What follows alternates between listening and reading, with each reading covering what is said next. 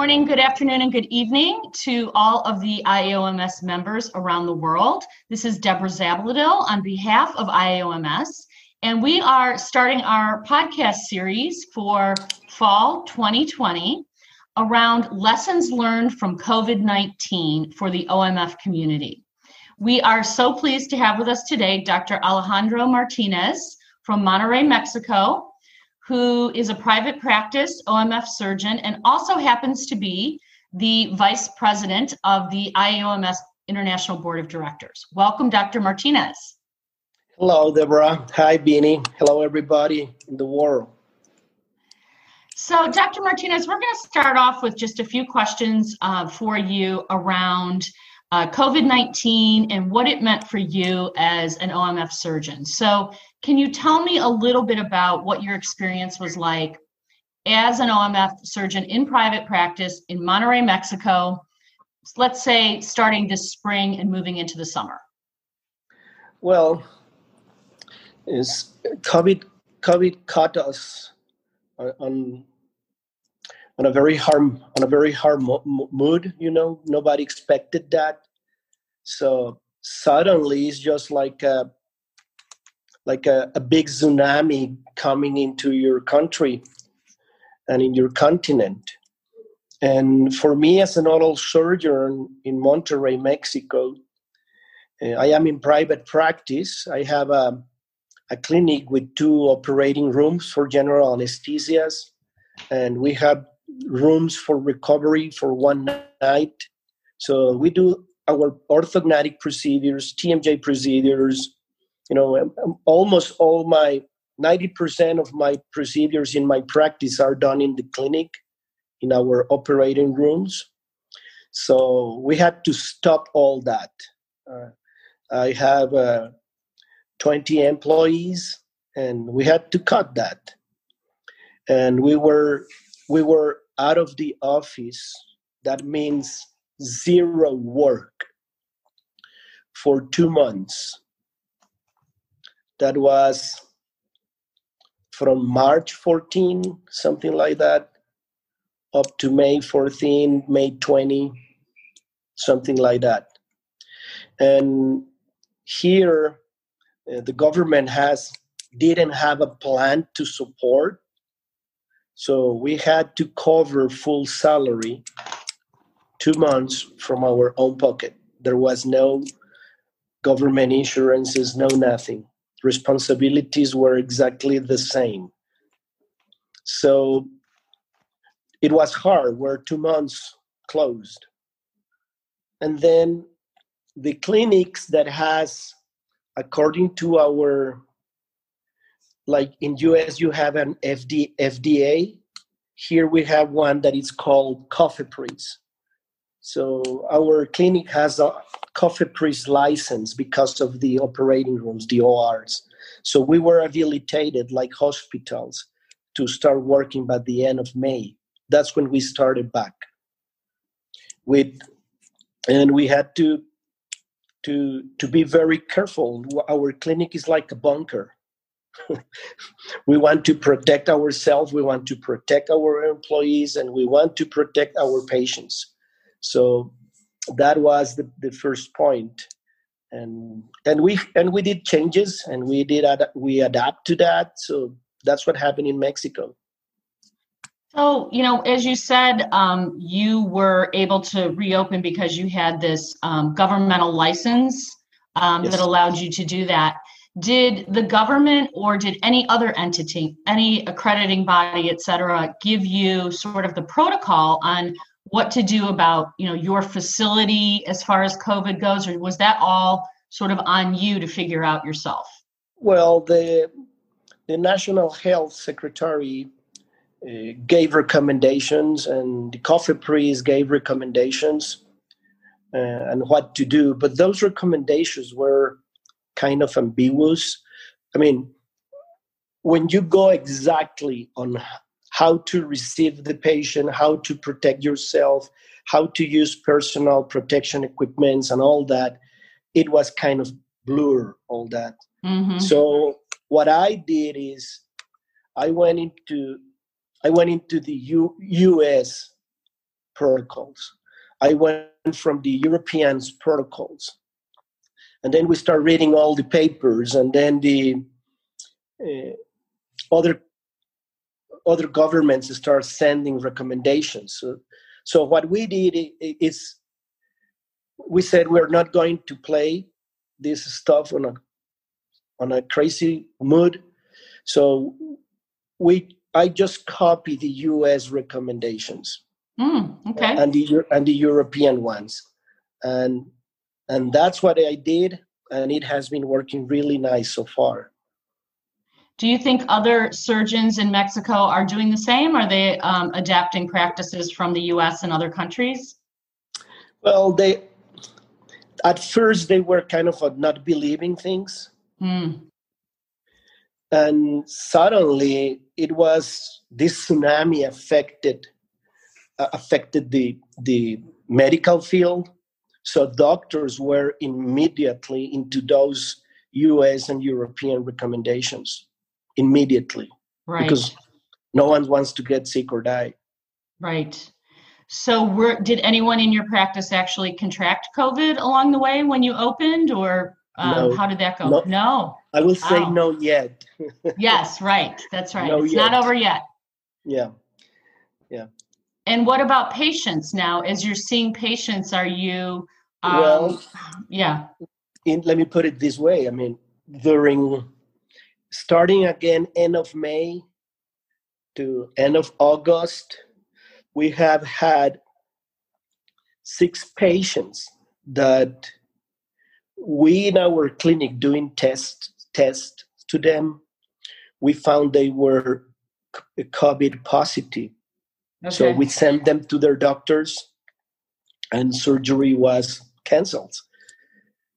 So you have to have very specific protocols and rules to protect the patients and protect yourself and your employees. Sure. So part of your protocol was that every time a patient is getting ready for surgery, you would give them a COVID test? Well, yes. Our patients, they get fast test with IgG, IgMs 5 days, 7 days before surgery.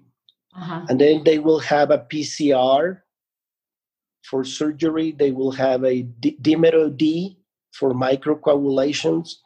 They will have a chest CT scan. And also the day of the surgery, we'll do again a IgG, IgM test again, the day of the surgery.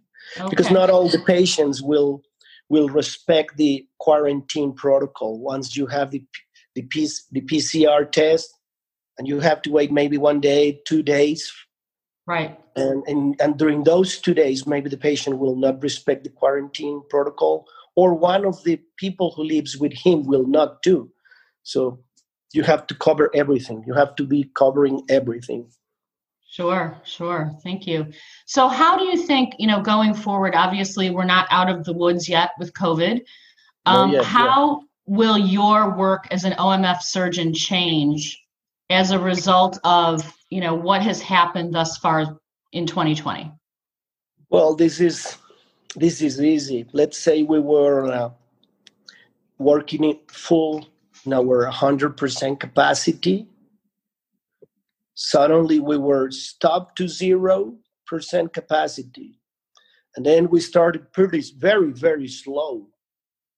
And by now, I will say we are close in our, maybe we are in our 50, 60% capacity of work, because you have to respect the waiting room. Right. We don't want to have 2 or 3 patients in the waiting room. No way. Right. It's impossible. And also we have 2 ORs, so you schedule 1 surgery in 1 OR, and then you will do a surgery in the second OR, and that's it. Then they have to be clean. Yeah. And then we have 4 dental chairs for consults, for seeing patients for first time or for follow-ups. But each chair that is used has to be clean again, everything. Sure. And you don't want 2 or 3 families outside in the waiting room. So that's the issue. You have to work on a slower mood. No matter if your facility has the possibility to do, let's say, 10 wisdom teeth patients in a day. I mean, right now it's not possible to do that. Sure. So you have to go slower. And then we are not working with all our employees also. Okay. One thing that we have here is, for example, my employees that are doing they do the cleaning in the clinic. I mean, they have to take the public bus to come. Sure. So they have more risk of contaminations. So then it's okay. Right now we have less patients. We're working slower. So if I had 3 people doing cleaning, okay, 1 is coming, and we pay them to take the Uber. The clinic is paying them the Uber or the taxi. We don't want them to be with too much exposition on a public bus or things like that. So you've really thought of. Yeah, and then you have to test your employees and yourself every week. Right. With fast test, and then every 15 days a PCR. Right. So it now is more expensive, everything. Well, I was just going to, go ahead. But you have to guarantee the patient. Right. That in the clinic, we're clean. Do you feel you have some patients that, I mean, it sounds like you're not able to take all of the patients that you were before. So do you have pent up demand for people waiting to get in, or do you find that you have pent up demand? Yeah. Yes. I mean, and I don't want to take this wrong, but the patients now, when they see that the clinic is like a bunker. Yeah. I mean, patient comes in my clinic. She had a questionnaire to fill before doing the appointment, if they are doing fine, if they have no fever, no flu, whatever, et cetera, et cetera. And the day they come in, there is something to wash and dry their shoes. They come into the clinic and immediately they step on and they get like a surgical sterile foot gloves, and they get a sterile surgical bath, or I don't know, wand, or I don't know how to say that, and then they get the surgical hat and they get the temperature tested, and then they go in and they do some solution to clean their mouth, and then they get into the room to be seen. So they know everything is completely on 100% covering our patients. So now you have to give them great confidence then. Yes, and they know, and they can see our records of all the employees, how we're being tested. Interesting. Yes, so that has made our clinic that the patients wants to come with us. Yeah. But then I only can see this amount of patients a day. Right. Or surgeries a day. So is that lost revenue then, ultimately? I mean, there's really no way to make up those 2 months or, the 50% capacity that you can see now. Is that just, lost to you forever? Or are there ways that can be recouped in the future? Oh, yeah, there's way that it will be recovering in future. Yeah, no doubt about it. I mean, I have always said that our specialty is so nice with us. It gives us enough to live and to enjoy. Mm-hmm. And even in these COVID moments, we open our foundation. I was working 2.5 years with all the legal process to open our foundation, and we just did it in this moment. I told to Dr. Cecia Gonzalez that works with me in the clinic. She's just a fantastic lady. She's a maxillofacial surgeon, and she did craniofacial surgery fellowship too. And her heart is bigger than her size. And I told Cecia, crises are always a opportunity window. We need to start our foundation now. And right now we have close to 50 little children with clefts and we found a beautiful orthodontics that is coming to work also for those patients. So Dr. Martinez, tell us a little bit about the mission of the foundation. Is it to provide free care for those who can't afford it? Okay. Free surgeries? Okay. Yes. Free orthodontics, free surgery. That's what we're doing. So, and I told Cecia, my goal this year is to have 50 patients operated and having all the treatment they need. Oh, that's wonderful. So wonderful. Well, congratulations that you were able to launch that during such a tough year. That had to be extremely difficult, but that's wonderful. And the point is, I don't call when we like COVID, tsunami. Yeah. I don't call it a problem. I don't like the word problem. Yeah. I like the word we have a different situation. Mm-hmm. And we need to learn from it. Because in my mind, let's wait for, let's say, end of 21, okay? Mm-hmm. Let's think that crisis is over. At the end of this pandemic, if we don't come out as a better surgeons, as a better human beings, it was a waste of time and energy. Absolutely. So this is a perfect moment. It's a opportunity. It's a window opportunity to learn, to do more things, and to become better at the end. To that end, what do you feel you learned? What are some of the top 2 or 3 things that you might share with the OMF community that you learned, other than, the safety protocols, which it sounds like you have amazing safety protocols in place? What are some things that you learned just about being able to respond to something that was so unforeseen? Well, first is, I will say gratitude is the first one. Because at the end, we are okay. At the end, we have work. At the end, we are able to help people. So we have to have gratitude. That's the first one. Second one is, I have learned to respect.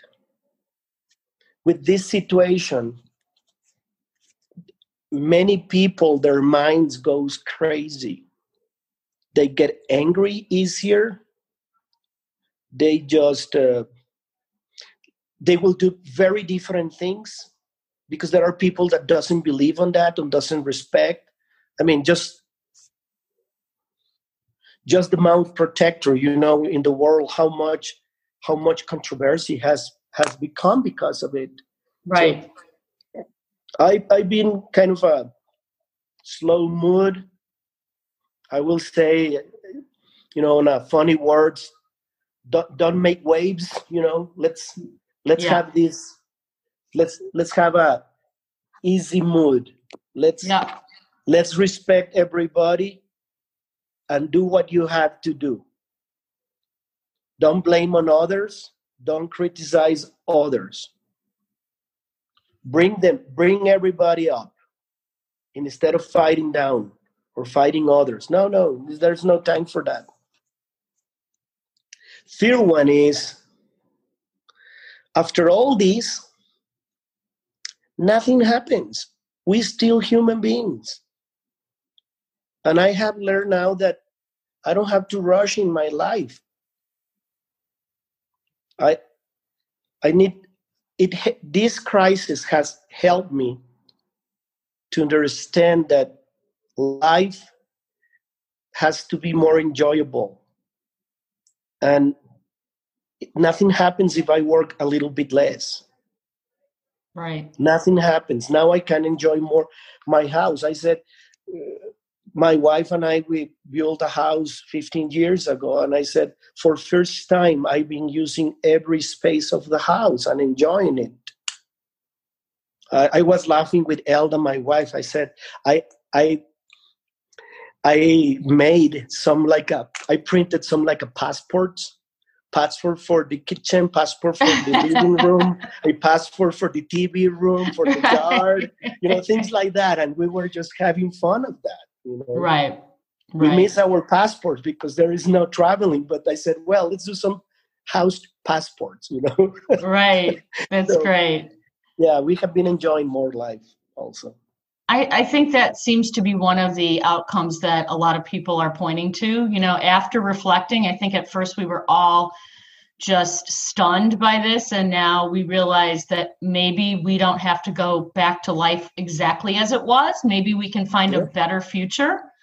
Yes. And I think that's a positive aspect of this. And I know there are so many challenging, but and in our profession, Deborah, as you have seen, is the professional, the oral and maxillofacial surgery profession world just came out giving a lot of lectures, virtual lectures. We start doing virtual lectures immediately, helping, trying to be productive, trying to learn from other professionals. And many companies and also associations, we came out virtually with free lectures, teaching and firing up the spirit of our profession. So in my mind, even if physically in person is not possible, but we have been closer and stronger because we have been taken care of from other professionals in different cities, countries, regions, or in the world. So this is something that we didn't have before. We were waiting always for the meeting to get in person. Right. Very good point. So as we conclude today, I would just like to, offer you space to just say anything you'd like to the international community in terms of, a piece of advice or, as we look ahead, how to sort of plan for the coming months. Anything you'd like to say? Well, I will say to all my colleagues that, first of all, we need to keep protecting ourselves because we work very close with the nose, with the mouth, and we need to keep protecting ourselves. We need to protect our patients and our families and our employees. And we're still going for a year. So let's protect ourselves. And second, if life only gives you lemons, produce a lemonade, please. Enjoy it. Let's find ourselves, how we are, and what we can do. And let's live our profession with dignity, with ethic, with professionalism, and let's enjoy these times. Thank you so much, Dr. Martinez. And that was Dr. Alejandro Martinez from Monterrey, Mexico. Thank you for being with us, sharing your wisdom and your very uplifting thoughts for the community. Appreciate you being on our podcast today. Thank you, Deborah. And thank you, Beanie, for being behind, helping us. I appreciate that very much. Bye-bye. Bye-bye. Thank you once again for listening to the IAOMS podcast series. IAOMS members receive additional benefits such as access to the iJoms, educational resources, reduced rates for conferences, and more. To join or renew your membership, please visit www.iaoms.org. Keep up to date with our weekly podcast by following IAOMS on Facebook, Twitter, and Instagram for the latest news. See you next week.